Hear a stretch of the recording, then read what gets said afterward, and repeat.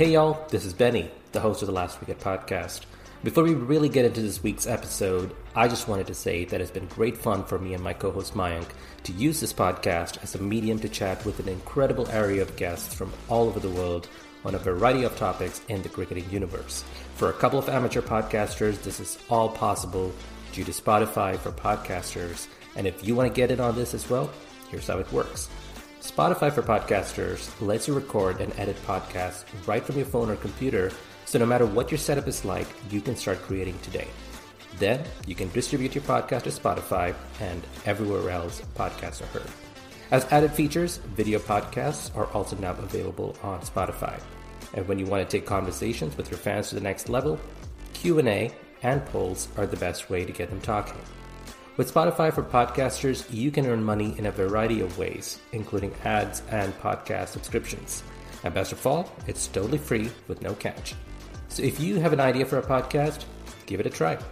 Download the Spotify for Podcasters app or go to www.spotify.com/podcasters to get started.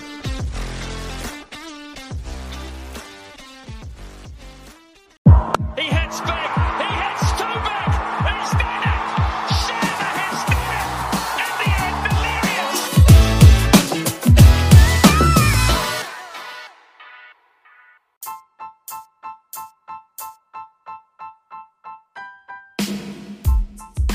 Hello and welcome to The Last Wicket, a podcast that many are saying is the Brendan McCullum of cricket podcasts. Just don't ask who is saying it. I'm your host Benny, and thank you for tuning in. This week, I'm joined by guest host Jay Dansingani of All Over Cricket. Jay has previously appeared on the podcast to talk about associate cricket, and I couldn't think of a better person to co-host this special episode featuring Yasmin Daswani, aka Yas. Now, Yas is a London-based associate solicitor, but since that is beyond the scope of this podcast, we just decided to speak with her on her role as the vice captain of the Hong Kong women's cricket team. Me and Jay spoke with Yas about her journey into cricket, the disparity between men and women in associate cricket, the importance of the recently concluded Fairbreak Invitational Tournament, and the platform that Yas helped co-create, Associate Women in Cricket. We discussed all this and more, so stay tuned for a very illuminating conversation. So Yas, first of all, thank you so much for coming on to our podcast. I know our listeners will not know all the different challenges we had to face to make this happen, but we're glad you finally made it. Now, I do want to kind of jump into your background because that's the first thing that struck me. I know a lot of people who are very passionate about cricket, but you have done something that I've come to realize that it's not very uncommon, at least in associates cricket and women's cricket, is where you're a cricketer, but you also have like another full-time job. And so the thing that struck me about you was that you're a lawyer in London, but you also have time to captain Hong Kong. So I'm really curious for myself and, you know, any other listeners who are not familiar with your story. How did you get into cricket and, you know, just decide you wanted to invest so much time and passion into the game? So I'll just correct you there because so I'm vice captain. I'm not captain. Captain is Carrie Chan, who's an incredible. She's an incredible captain for Hong Kong. Okay. But to answer your question, so I started playing cricket when I was quite young. So my mom got me into it.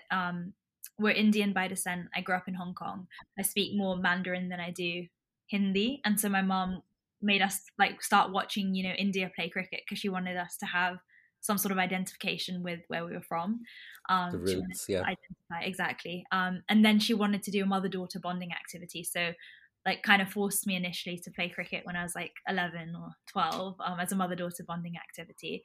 And I think as a kid, it was in like the adults league with a hard ball. I used to jump out the way. Like I wasn't that keen on it. I was a really keen swimmer, but I think we went away on a tour, an under-19s tour when I was about 13.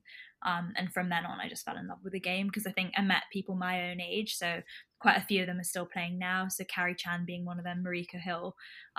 A lot of us came up through the under-19s programs. And yeah, so we went away to Thailand. It was like a chance to be away from home, away from parents, and to have some freedom. And we all fell in love with the game. But falling in love with the game is one thing. You've made kind of a career out of it too, right? It does take a lot of your time. No, so 100%. how did you make that decision to say, well, I know I have a stable job, but this is what I'm really passionate about, so I'm really going to go out of my way to make time for this? I think it kind of ebbed and flowed. So I don't think I always knew that this is what I wanted to do. It kind of, I mean, women's cricket has just grown and grown and grown. So we're getting opportunities now that just didn't exist when I was a kid. So, I mean, like Hong Kong had only just started up a women's team when I started playing. It was like in its infancy. It was quite new. And I think, yeah, I mean, I went away to university. I actually stopped playing for a few years while I went away to university and then came back to it again after uni. And I think that's when I properly fell in love with it and decided kind of, you're young for a little period of time. I have the rest of my life to be a lawyer, but you have a small window to be an athlete and to kind of see how good you can become at a sport. I kind of love that challenge. Like I want to see how good, like it's not necessarily comparing yourself against other people, but it's just how good can you become yourself? How much can you contribute to the team? And I absolutely love the girls. I mean, these are some of my best friends. So you're doing it for them as much as you are for yourself. Right. I want us to qualify. Some of them come from lower income backgrounds. This would mean the world, if we could qualify for things and start getting funding in and properly fund people. Because at the moment, everyone's just playing for passion. Right. I know that, yeah, the next generation and our generation would love to be professional if possible and do this full time. And it does sound like you had a lot of support from your parents, because I'm trying to think, when I was a kid and I was in love with cricket and I wanted to become a cricketer, it was almost this typical Indian mindset of, well, cricket is not going to put food on the table, so you need to become a doctor. Or a lawyer. So, I mean, my parents aren't that different from yours. Or an engineer, Exactly. And this was the late 90s and it's in India. So, that was the attitude among, parents. And I feel like a lot of cricketers, be it, the main, the bigger countries, cricketing nations, or even like an associates cricket, it's really hard to do it without support, be it from your family, from your employer, from your friends. So how big was that role for you, your parents, like just for you to get into this? It's huge, I think. I mean, my parents have always been supportive. I think they were typical Asian Indian parents where they were like, same as yours. This isn't going to put food on your table. So you need to get good grades. You need to go to a good university. You need to, they've got such high expectations. You've got to do all that first, like secure a really good job and a good career. And then you can do whatever you want. Because I think because of my mom's just been like, at this point, I think she's just thrown her hands up. She's just like, okay, well, you've done all that. So yeah, you do what you want now as well. And she's the one who went to it. So, No, it is incredible. And I mean, my employer's been so supportive as well. So I've really, really lucked out in that sense. I work for a firm called Fladgate in London. And they do, all sorts of different types of law. I'm a litigator. So we go to court and everything like that. But my bosses have just been really supportive. And what's incredible as well is they're two men, and they're the biggest champions, in a career sense as well as in a cricketing sense. They really do support me. And I think, yeah, it's just incredible. Do a lot of people at your work know that you also play cricket? And how does that conversation go? Yeah, they do. I think it's become a bit of a joke. They're just like, oh, where are you off to now? And I'm like, actually, now that you mention it, there's this tournament coming up. So how do you feel about me going away? But no, they're really supportive. Like they'll all watch the scores. Like there's quite a few of them who watch the scores. One of the partners, when we were at Fair Break, screenshotted a video of me like talking and stuff like in the stadium, and he shared it around to the partners and stuff, which I thought was really sweet. So they do follow it, and yeah. And we've got a Fladgate cricket team, and one of them gave me like keeping tips. He's a really good keeper, so they helped out with that as well. I was like one of two girls playing, and yeah. I hope you don't mind me butting in here, but I feel like this is one of the biggest topics in women's cricket and associate cricket right now, the Fair Break Invitational, and some of the listeners might not know this, but it was broadcast in more than 140 countries, right? Um, so Benny, I feel like I'm kind of skipping ahead for a second, but No, it's that's just fine. something. It's just something that that's on my mind. You were at the Fair Break Invitational playing for the Spirit, and you look at the champions, the Tornadoes. Their bowling core comprised of Chanita Sutiruang, Sita Rana Mugger, Malaysia's Winnie Singham, right? That's an associate bowling core, and they were a big reason why the Tornadoes won the tournament, right? Winnie Singham, getting Georgia Redmayne, and I maybe don't quote me on this, but perhaps Sune Luce in the same over, right? Um, Mm. and this was far from an isolated example as well. So I feel like I'm just like what is my question here? My question is just talk to us more about Fair Break Global. Your expectations of it heading into the tournament, and just what it was like. Just to be there, and your thoughts at the end of the tournament. I mean, we just wanted to learn. We went in with the mindset of I just want to learn. Like, I'm super grateful to be here. It was an incredible opportunity, and I just wanted to soak it all in and just learn from the players, like some of the best players in the world. I was lucky enough to have Sophie Eccleston, Sophia Dunkley in our team, and they're just the standard you talked about bowling. In terms of bowling, yes, I feel like the associates competed, but in terms of batting, I'd say the top test playing nations were just so, in my opinion, really far ahead, to be honest. Like, they could hit these sixes, they could clear the boundary ropes. They were the really big threats. And once you got into the associates, it wasn't, we could all get singles and we could all kind of strike at maybe 100, but nowhere near, what other people like 150, 160 sort of strike rate. So just the amount that you can learn from them. Like, I was speaking to Nicola Carey and she was saying, the drills that she did to practice the reverse sweep that she was pulling off so brilliantly. So yeah, it's just invaluable, that sort of thing. And then the aim was then to take it back. So when we play, in tournaments like the ones that were coming up now, we want to be able to take some of the stuff that we've learned and apply it ourselves, and also teach our teammates who weren't able to go.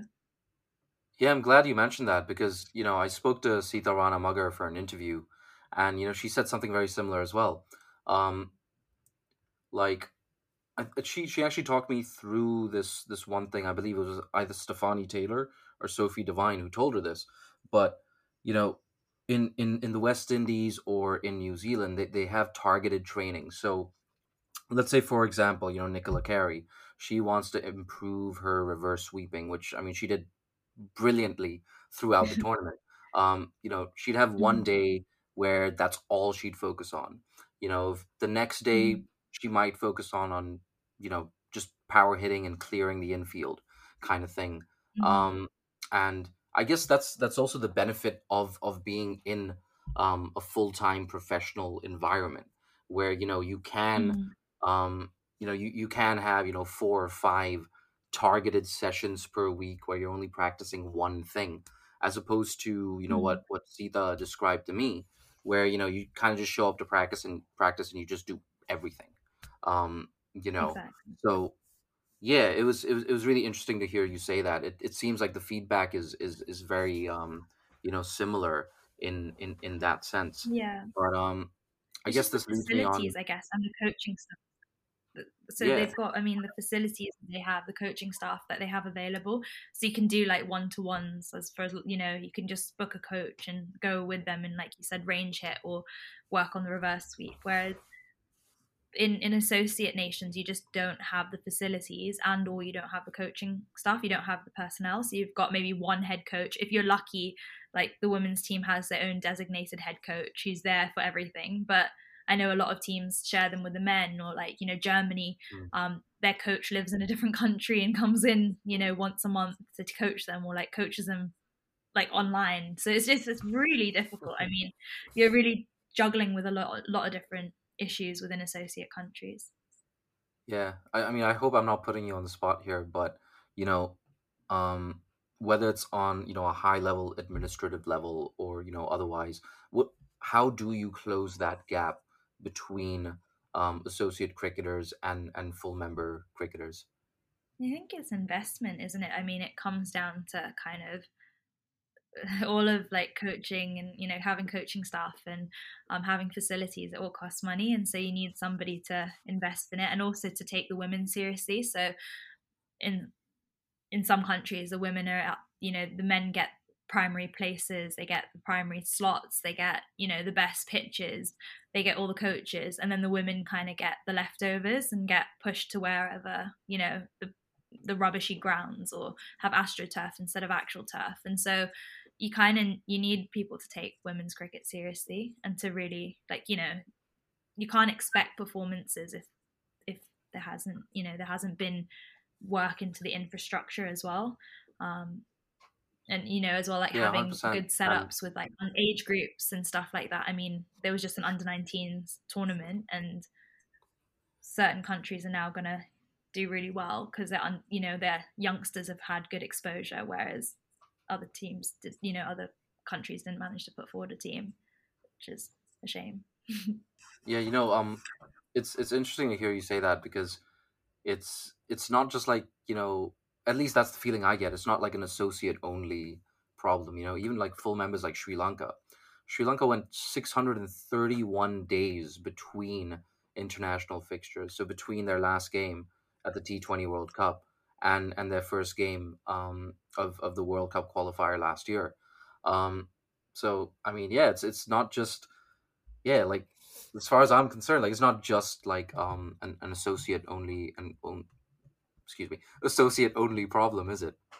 No, and I guess the associates have the fact that their best players maybe decide that they're going to go abroad and play somewhere else and decide. So you kind of need to have the locals invested in it as well. Like, so what Hong Kong's doing well is like trying to get local Chinese to play, because that is the future. You need the locals to take it up. You can't have loads of expats playing basically.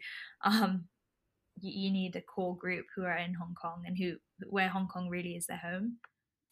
But is it fair to say that things have improved a lot in terms of just more people becoming aware of it? For example, like, again, when I was growing up, I didn't even know there was cricket besides men's cricket, let alone associate cricket or women's cricket. But in the last few years, I feel like women's cricket has been a lot more front and center. Mm-hmm. And even like, the Thailand women's team, during the previous tournament, they made such headlines, and there's so much goodwill. So in that sense, is it fair to say that they're still improving, they're going in the right direction? Is that fair to say? Definitely, yes. Yeah, I think social media helps as well, because everybody can create their own platform, so you're no longer reliant on the marketing that your board is doing. Like, players individually can start to kind of market themselves and like get greater exposure. So yeah, one of the good things about social media. And it is, yeah, and I agree. Like, I think that there are steps, like things like tournaments like Fair Break are steps in the right direction. Right. And also like the Women's World Cup, the exposure that got, Australia, England, like you said, Thailand. Right. Well, more specifically to Hong Kong, I want to kind of get your thoughts on the talent pool. Mm-hmm. Because so recently we had Peter Della Penna of ESPN Cricket Info on our podcast, and he was talking about how there are about 20,000 plus male club cricketers in the US, but the number of total women who play cricket is in the low hundreds. Mm-hmm. Do you see such a vast difference in the talent pool in Hong Kong, where there's this huge disparity between men and women in terms of taking up the sport? Yeah, definitely. I think there is a disparity. The main people who take up the sport, men, male and female, I think are kind of Pakistani, Indians, Sri Lankans, that sort of thing. So from countries that tend to play cricket English. Right. Hong Kong had a massive expat community. But yeah, there's a lot more men play it than women. And I think that's also like to do with kind of what's pushed at schools. Even from when I was a kid, like girls played netball, boys played rugby and cricket. There was like male sports and female sports. So that's got a big thing, like that's got a big reason to do with why there's obviously a disparity when people get older as well. But I think that's changing. That's like people are recognizing that, you know, shouldn't have women in men's sports. And I know that in the late 90s and early 2000s, we used to hear a lot about the Hong Kong Sixes tournament. And that was the first time I realized cricket and Hong Kong go together in some capacity. Was that a big thing? Because I know in India it would be heavily promoted, you know, in the local cricket channels. But in Hong Kong itself, was that giving more visibility to cricket? Yeah, definitely it was. Again, I think it was like the kind of Asian communities that really turned out in force. But I remember it being a huge thing that we used to go to as kids, and you know, people would be playing like the vuvuzelas, and you'd have Sri Lankans on the drums, or like an Indians, and it was like really colourful and a lot of fun because the KCC, so the venue that they were at, is quite small. It's kind of the perfect size to make like a real good atmosphere. And like perfect boundary size, so it was exciting because balls were like flying all over the place. It was awesome, so much fun. I'm glad to hear that. But one thing you did mention, and I think that kind of brought to mind something that I've been thinking about over the past few years is, you know, there's a very heavy subcontinental flavor to a lot of the associate nations, right? It's the same in the US, where probably 80% are of Indian or Pakistani origin. And I've seen this in social media from time to time where there is this whole debate about, well, we talk about growing the game, but then when you see the actual players that comprise it, it's usually like immigrants, or it's, you know, people of Indian or subcontinental origin. And I don't think that's a bad thing, but how much of it is actually penetrating like that country, you know, where people, like just taking US for example, we don't see any Americans taking up the sport as much as it's people who are coming from India or Pakistan. They're the ones who come in and kind of make up. So, and I feel like that's across the board. I feel like most associate countries, I see that. Do you think that's important? Like, do you think that it's a factor at all? Do you think it's worth talking about? I guess so. There's 2 points to that. So I guess there are countries where it has penetrated quite deep within the country, and there was historically no cricket. So Thailand is an example where it's all Thai. Hong Kong, half of our team are actually local Chinese. In terms of like the Indian Pakistani, I mean, I know that there are quite a lot of Indians who've been displaced and so have ended up actually being local to that country. So I'm a third generation person from Hong Kong. I know there's a lot of people. I mean, you look at places like England, if you told somebody who is brown they're not English, like that's pretty insulting actually, because, you know, like, because people really have integrated into those countries. They consider themselves locals. Like in Hong Kong, like the Pakistanis who play for Hong Kong speak Cantonese fluently. So what makes them less part of Hong Kong, you know? Like the world's becoming, or was becoming, more and more global. And so that's just part of globalization, isn't it? You have people who look different but are still from that country, and you know, they have kids, maybe they mix. Like we don't know what the world's going to look like, but yeah, you end up having a lot of variety, and I think it will penetrate. Like it just takes time. I guess it's a question of identity too, right? It's like, what do you think you are? I guess it's kind of like a deep question. I mean, if you may be of Indian origin, but if you have lived your entire life, like in Hong Kong or the US, what do you think you are? Are you American, or, you know, you're from Hong Kong, or is there a part of you that still feels you don't belong? So I guess it's... Yeah. I wouldn't fit in India either. Like I'm brown, I look Indian, but I probably would fit into India least, or I know least about that culture, whereas I know more about English culture and Hong Kong culture. And I think there are a lot of people in that kind of, who've got that kind of identity crisis, or like third culture kids. Oh, trust me, I had that.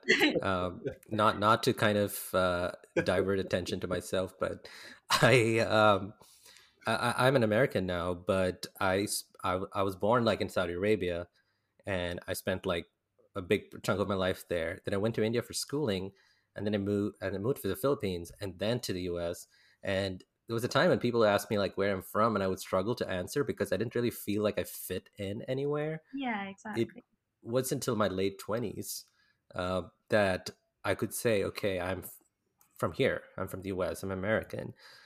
In fact, outside of cricket, like I don't feel like I have any strong connection to India. So I feel like, especially for players, when you're representing your country, especially on the global stage, it's almost like you need to know who you are and where you're from. Um, so I was just curious if you had that, if you had to deal with that, Yeah, definitely. I mean, the men I think have it a lot worse. I think people calling them the Pakistani B team once upon a time. So I've seen that a lot worse. But people have commented as well, like, if I've had an interview, they'll be like, "Why are these like? Who are these people? Why are they speaking in British accents? It's like they look Indian and they're from Hong Kong, and they say they're from Hong Kong." Like yeah, you do get questioned, but because our like Hong Kong, it's like a challenge in itself, like bringing together all these different cultures and getting everybody to kind of be unified, because there's so many like nuances within cultures as well that you want everybody to work together. Yeah. This is the first time you've had 3 racially confused Desis on the same cricket podcast. It might be, right? First time we've had 2 Hong Kongers on the same cricket podcast. It's like a mini therapy session. Yeah, pretty much. Third culture kid therapy session. No, but I'd like to back up what Yaz said as well. And it's, for me, it's also about like striking a balance, right? Like Yaz said, it's so important to have, people of, like, for lack of a better word, I guess, the dominant ethnicity, and quote unquote locals, um, involved in a team. But I think it's also important to realize that different countries are at different stages of their development. Um, and I feel like with any country that plays cricket, it was expats that first started playing cricket there, right? Like that's the start of the journey. Like even India, you know, um, the British came in, the Indians were like, wait, what is this interesting game you're playing? It kind of reminds me of the, that stick and ball game that I play, in my free time, right? So it's always an expat bringing cricket into the country to begin with. Um, and yeah, like I feel like different nations are at different stages of their development. And, now we're starting to see more, best practices emerging, right? Like we've got Brazil, you've got Thailand, you've even got, Japan, for example. But um, I mean, it comes back to what you said earlier in the podcast. Yeah, as it comes down to investment as well. That's a huge thing. Cricket boards getting a absolutely tiny share of, broadcast revenues, and funding from the ICC. And you have much larger boards that don't really need this funding, right? You have the BCCI, dude. I don't even know what those media rights were going for. Some absolutely stupendous numbers, right? And yeah, so I just don't think the trolls on social media, I don't think they see it, and I don't think they really care about that either. They just want their lazy opinions. Yeah, they just want their lazy opinions, and sometimes even racism. Like they cross the line into racism and xenophobia as well. So yeah, just my 2 cents. Yeah. It's important though as well to have representation from the country, because I think it's kind of like anything, you can't be what you can't see. So like if you've got a Chinese face like leading Hong Kong, then potentially that'll mean that other people in the community will look at it and be like, oh, this is something that I want to join. Like look at that they've got chances to go to all these cool countries and, like you said, get broadcasted. So like it's easier to be something that you can see, and it makes it feel more welcoming if you see kind of people from that look like you playing Yeah, the absolutely. sport. So I do think it's important on some level. And I think since we're on the topic of Hong Kong, Carrie Chan is a fantastic example of that. She is literally the poster child, the poster girl of Hong Kong cricket, right? When she first came through the system, you can read this interview on allovercricket.com as well. When she first came through the system, it's not like she exploded onto the scene and was scoring 50s and hundreds and taking fifers and stuff like that. it took her close to half a decade to start feeling comfortable in the Hong Kong, in the Hong Kong setup. And, lo and behold, now she is, Hong Kong's captain. She had a brilliant fair break global where I believe she was, I think she had like the fifth best economy rate or something like that, out of all bowlers to Mm-hmm. bowl at least like 5 overs, right? Mm-hmm. And she was bowling tough overs. She was bowling the power play like she does in international cricket as well. Um, and Mm-hmm. yeah, like, this is, it's not a case of, just having someone Cantonese there to lead the side because of tokenism. She is quite likely Hong Kong's Yeah, best exactly. cricketer, or definitely best two or three cricketers in Top Hong one. Kong, Yeah, right I now. completely agree.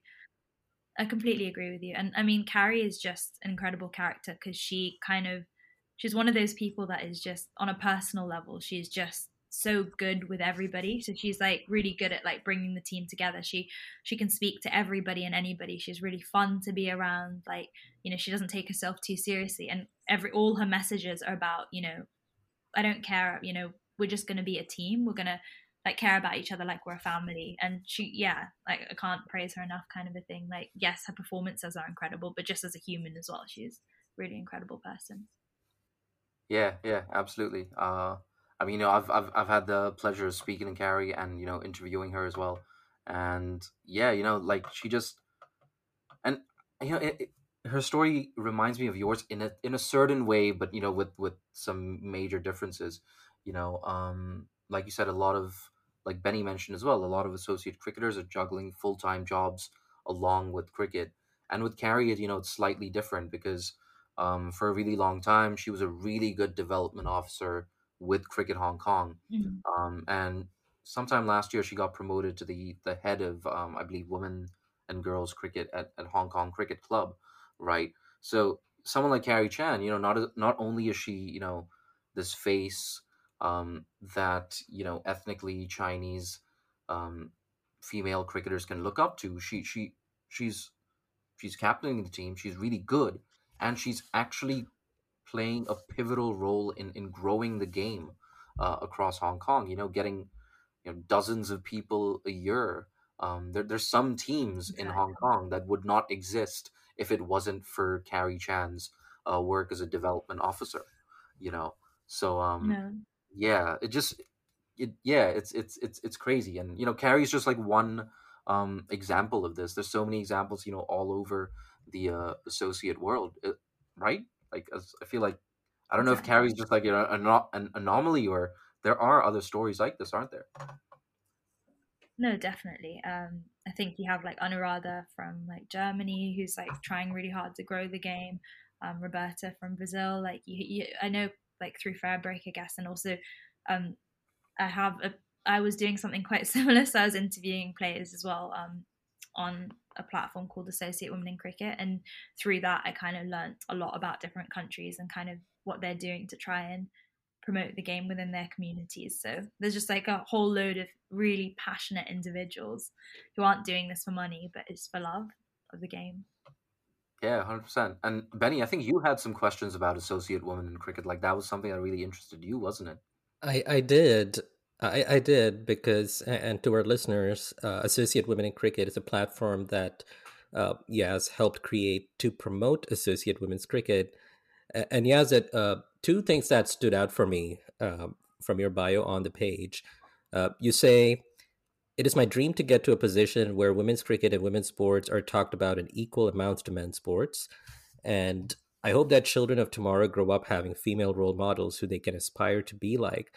And like I mentioned earlier, I see this already happening in countries like India, Australia, and England, where women's cricket is now being talked about on par with men's cricket. How much of a challenge is that currently at the associate women's cricket level?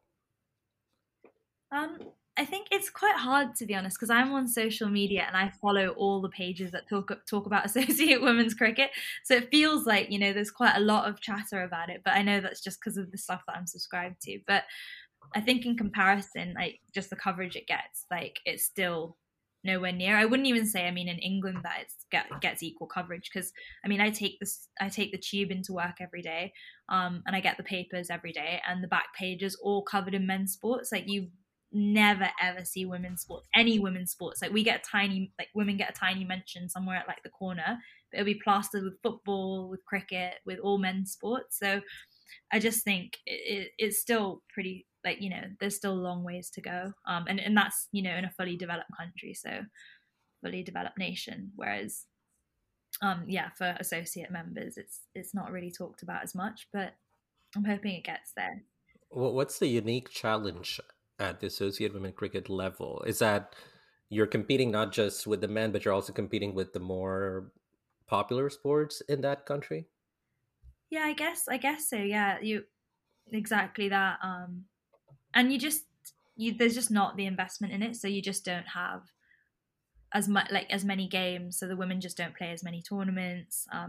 As a result, the standard's not as good, but there's potential there are women who have the ability to go really far, but you just kind of need these regular tournaments. You need to have like good for training and stuff like that.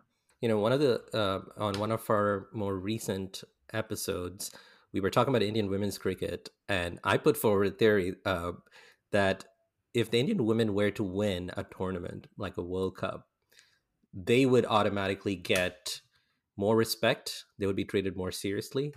They would get the amount of resources that the men do at this point, because I feel like for Indian men's cricket, a lot changed after the A3 World Cup, and then even more recently with the World Cup wins, the T20 World Cup wins in 2007, and then the 50-over World Cup win in 2011.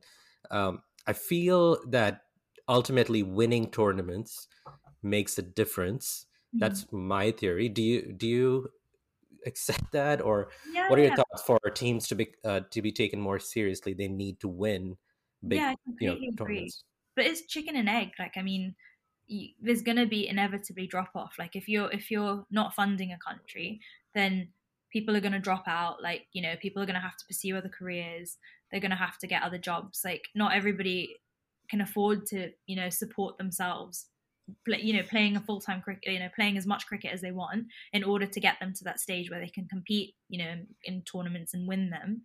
But then if you don't, you'll get left behind by other countries that are funding their teams, and then the countries that are funded end up winning the tournaments. They get even more funding. It's just it's a cycle, but someone needs to invest first, right? It can't be, especially when some countries are investing. It's not a case of everybody starts on a level playing field. Right. And I'm now that I think of it, like a team like the Thailand women's cricket team, during the World Cup, there was just so much coverage on them. They just seemed like this really happy bunch who loved playing the game. But I'm wondering, since then, has there been any kind of work to continue to develop the game, to continue to improve the game? And I wonder if that's just indicative of how it is in, associate cricket and women's cricket in general, where there's a lot of attention during the big tournaments, but then after that, it's just like, all right, let's move on to the men now.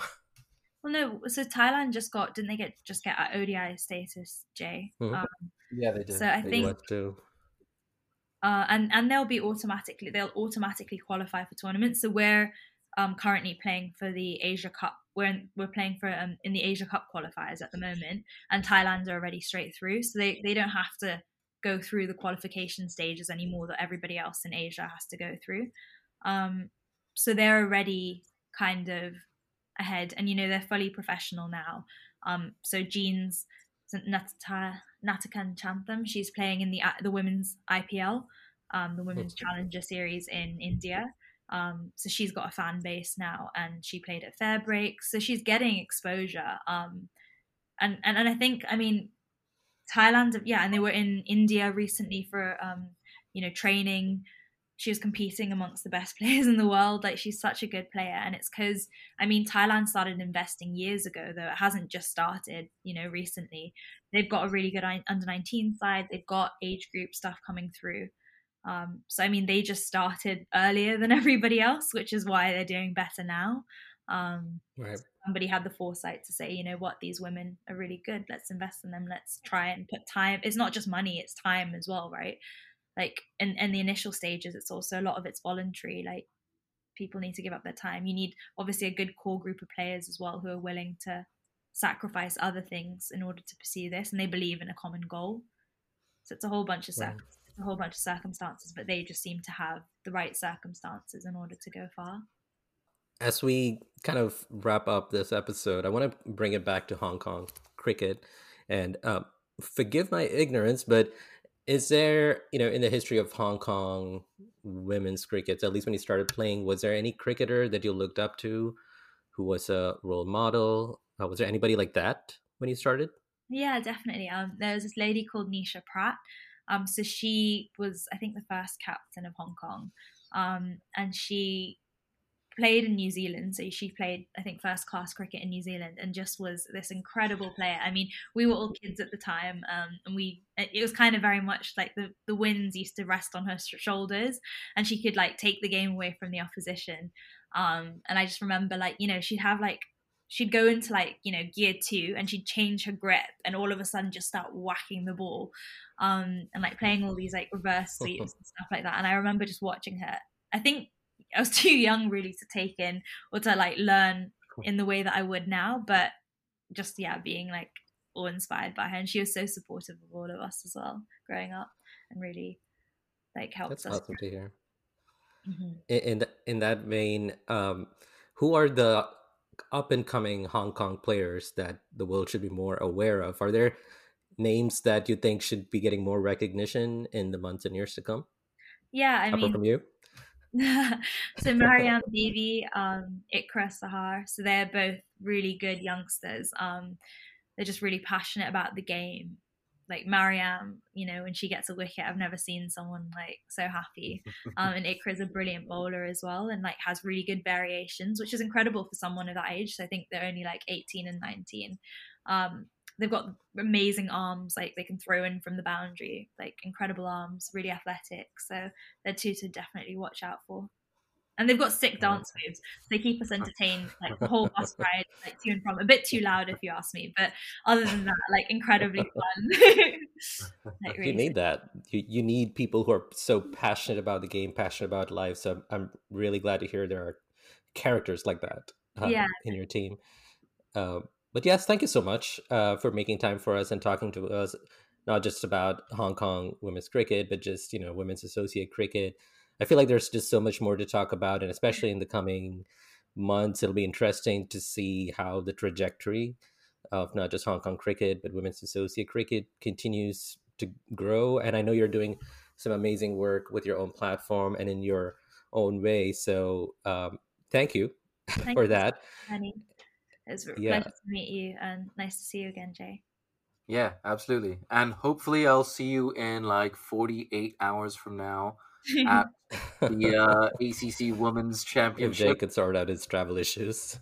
Yeah. Well, I'm hoping Malaysian immigration can get me that visa nice and quick. I can hop on a plane and into the air-conditioned commentary box at the Kinrara Oval. Looking forward to some AC and some ACC action as well. That's such a bad pun. We can cut that out of the episode. That was really bad. But Benny. I mean, thanks so much for inviting me on as well as a guest host. Yeah. And I think the last wicket. You guys are doing really good work. I really enjoy your episodes. And especially your recent shift to women's cricket and associate cricket. Of course, I'm definitely a fan of that, new focus. And Yaz, I mean, you as well, you speak so eloquently and so passionately about, a global sport and, just about associate cricket and stuff. So, I can't wait to, have some of these conversations in person as well. No, absolutely. And hopefully Benny will meet one day. If you're ever in England or Hong Kong, let me know. Yes, the same applies to you both if you ever come to the US. Thank you for listening to another episode of The Last Wicket. This podcast is a Cricket Guys production featuring your hosts Benny, Mayank, Nish, and Himanish. For more details, please visit thelastwicket.com. If you enjoyed this podcast, do let a friend know, rate and subscribe on your platform of choice. Follow us on your social media feeds and leave us a voice message if you would like to share your thoughts with us. Thank you again for listening, and from all of us here at The Last Wicket, stay safe and stay healthy.